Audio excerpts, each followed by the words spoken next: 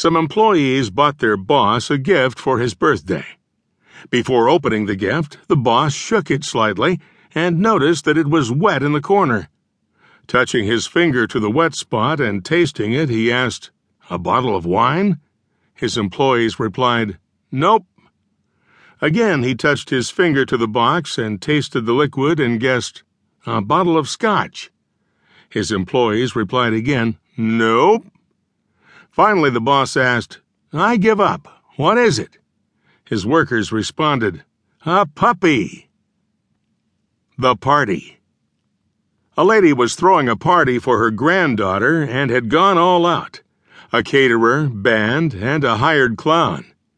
Just before the party started, 2 bums showed up looking for a handout. Feeling sorry for the bums, the woman told them that she would give them a meal if they would help chop some wood for her out back. Gratefully, they headed to the rear of the house. The guests arrived and all was going well with the children, having a wonderful time, but the clown hadn't shown up.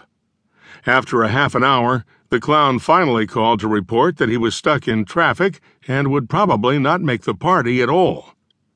The woman was very disappointed and unsuccessfully tried to entertain the children herself.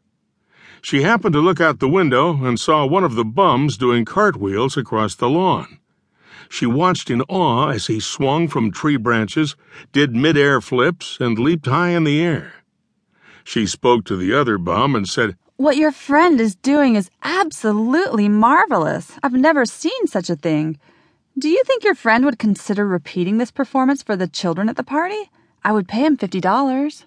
The other bum says, "Well, I don't know. Let me ask him. Hey, Willie, for $50, would you chop off another toe?" The Secret. It was Grandpa Jones's 100th birthday, and he was still in perfect health. At his birthday party, he was asked how he managed to live so long and stay so fit. He explained, "I put my long life down to spending so much time out of doors. I've been in the open air, day after day, rain or shine, for the last 75 years.